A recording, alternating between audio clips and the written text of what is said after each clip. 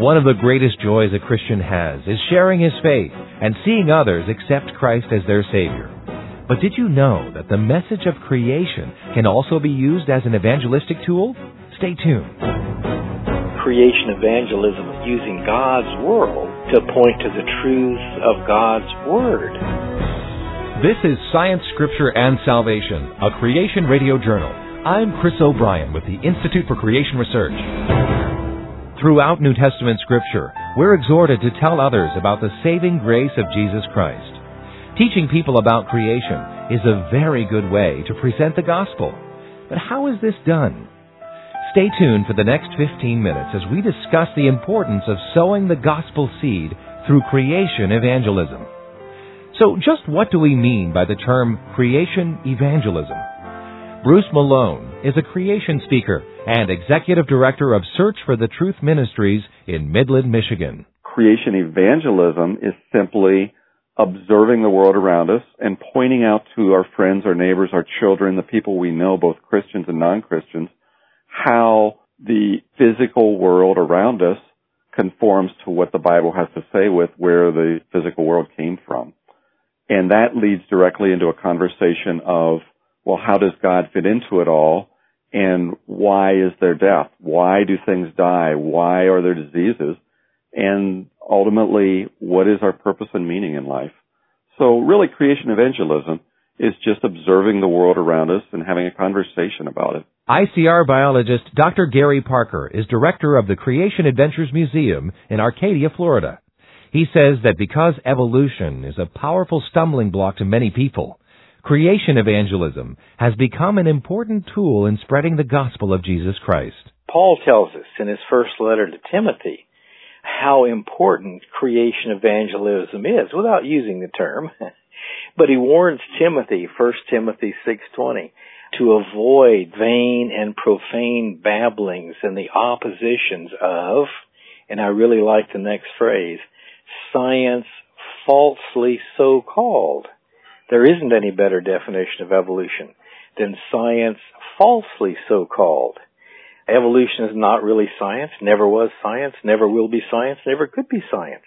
It's man's opinion about what might have been in the past and what might be in the future. Science deals with the present, working with repeatable observations, but evolution is science falsely so-called. It's just humanism dressed up in a lab coat. Why should we avoid it? Why was Paul so insistent to warn Timothy about avoiding science falsely so-called? He says, for by professing it, some have erred, some have missed the mark as regards the faith. And I have to caution people, don't take this out of context, but creation evolution is really a salvation issue. ICR President Dr. John Morris would agree. This concept of creation evangelism, it's kind of a new term, but it really does communicate. It underlines the concept that creation evolution is not just a scientific argument.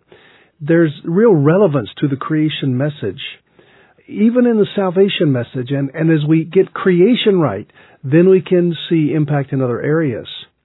Many times as you're witnessing to someone, as you're doing evangelism, as it were, you'll run into roadblocks. There's boulders in the road or something. In other words, a listener, one to whom you're talking, will have real problems with the Bible. And they'll basically say that science has disproved the Bible, that it can't possibly be true. Why should I believe John 3:16 if I can't believe Genesis 1:1? And so there's this roadblock. There needs to be some ground preparation, even before the seed can take root. Dr. Parker tells us evolutionary ideas have come and gone, but the truth of the Bible has never changed. Therefore, creation evangelism is an effective way to lead people to Christ. Evolution is not really consistent, not true at all, according to the scientific tests that we can run today, and completely untrue, looked at in light of historical evidence from the past. What has stood the test of time is God's Word living in Jesus Christ and God's Word written in Holy Scripture. And so that's what creation evangelism is all about, using God's world to point to the truths of God's Word. The truth about a perfect creation designed by God with plan and purpose. About a perfect creation ruined by man's sin that brought in death and the struggle for survival, Darwin's war of nature that makes things worse, not better, about a sin that brought on the judgment of Noah's flood and catastrophic worldwide destruction, but of course, more importantly, about the love and redeeming grace of Jesus Christ. And Dr. Morris says it's important to remember that even though we defend our faith in the Word of God, Scripture stands on its own. Keep in mind that here at ICR, we don't try to prove the Bible. The Bible is just true. It's true whether or not we can prove it. But if it's true, it's got to work. And because it's true, there's going to be a lot of evidence that it is true. There's evidence for the resurrection. There's certainly a lot of evidence for creation and the flood. And the more we show this evidence, the more we show the reasonableness of Scripture, that it's a reasonable faith. It is a faith. You've got to have faith to believe in Christ. But it's a reasonable faith. It's backed up by a lot of evidence that supports it. And so that's how we use creation evangelism. Something that troubles many people is the issue of death and how it came to be. Bruce Malone says creation evangelism can be used to explain death and why it came into the world in the first place. Well, if death has always been around, then who made death? Well, even the Christians say, well, God created, I don't care how they created.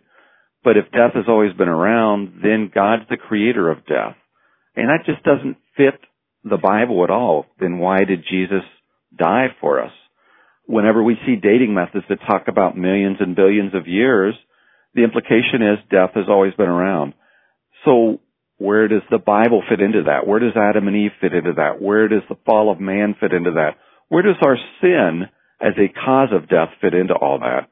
You see, the whole biblical basis of why Jesus had to die for our sins is because we sinned, we brought death into the world, and therefore that's where death came from. It isn't that God made it that way, it's that our actions brought death to be. And once people start to realize that, all of a sudden their whole perspective of life changes, where they came from, where death came from, why sin is so bad, and they start to look for what's the solution for that. And all of a sudden, Jesus becomes very relevant. Why he had to die, what he did on the cross, that death isn't just the natural order of things, that it's our actions that brought it about. So, we can see that the gospel message really started all the way back in Genesis. Dr. Morris. You know, those early concepts in Genesis, they formed the foundation for all the rest of the Bible, including the gospel of Jesus Christ. It's back in those early chapters of Genesis. There we see the doctrine first introduced about who God is and who man is, what man's relationship with God is, and what sin is, and what the penalty for sin is. You know, it's even in Genesis chapter 1 and 2 that marvelous formula is given, that the wages of sin is death.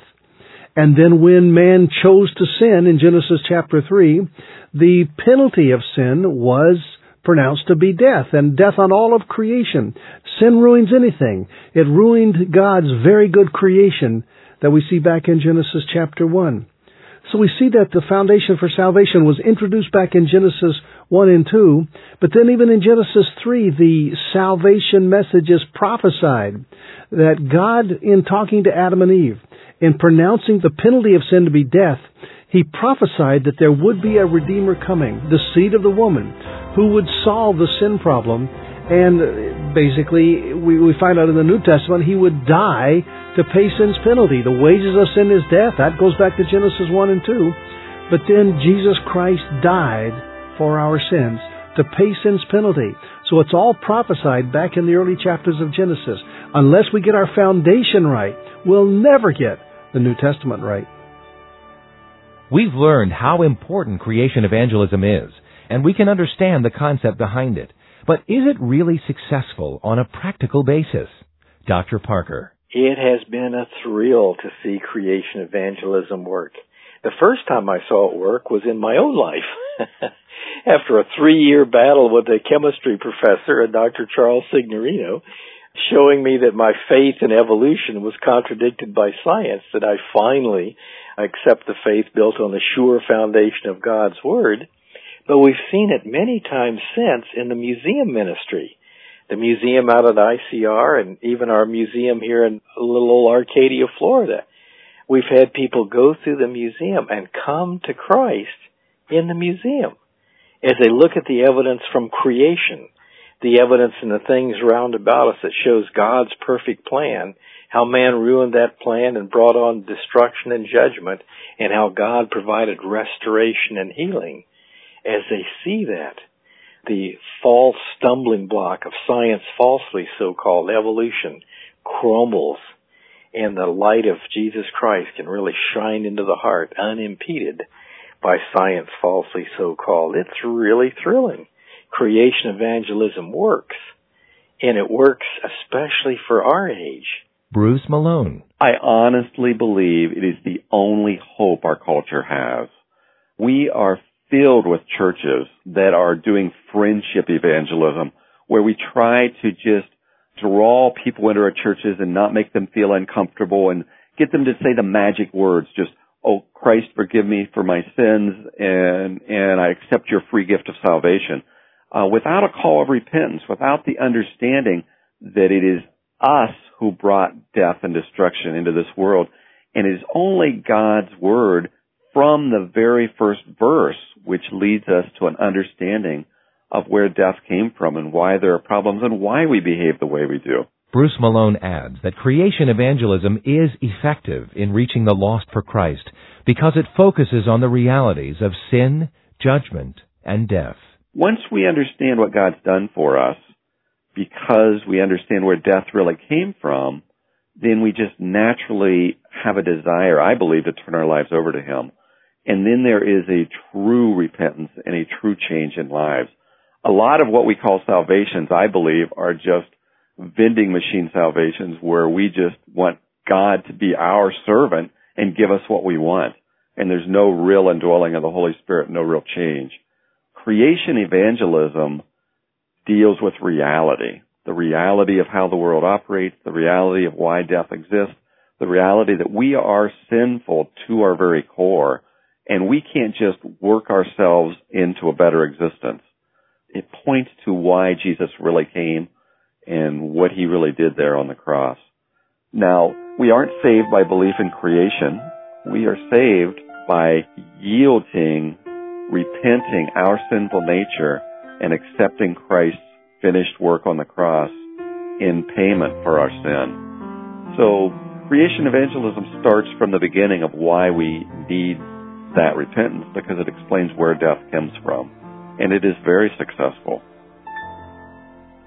As our program comes to a close, we hope that you've been encouraged. It's our desire at ICR to show that the Bible can be trusted, both historically and scientifically, and to give facts that will build your faith. As Christians, we need to understand the scientific basis for our beliefs. We pray that this program will aid you in your discovery of science and the Bible. You know, most people aren't aware that today there are thousands of scientists that are convinced of the truth of biblical creation and not evolution. Our non-denominational ministry aims to restore and strengthen the Genesis foundations of the Christian faith.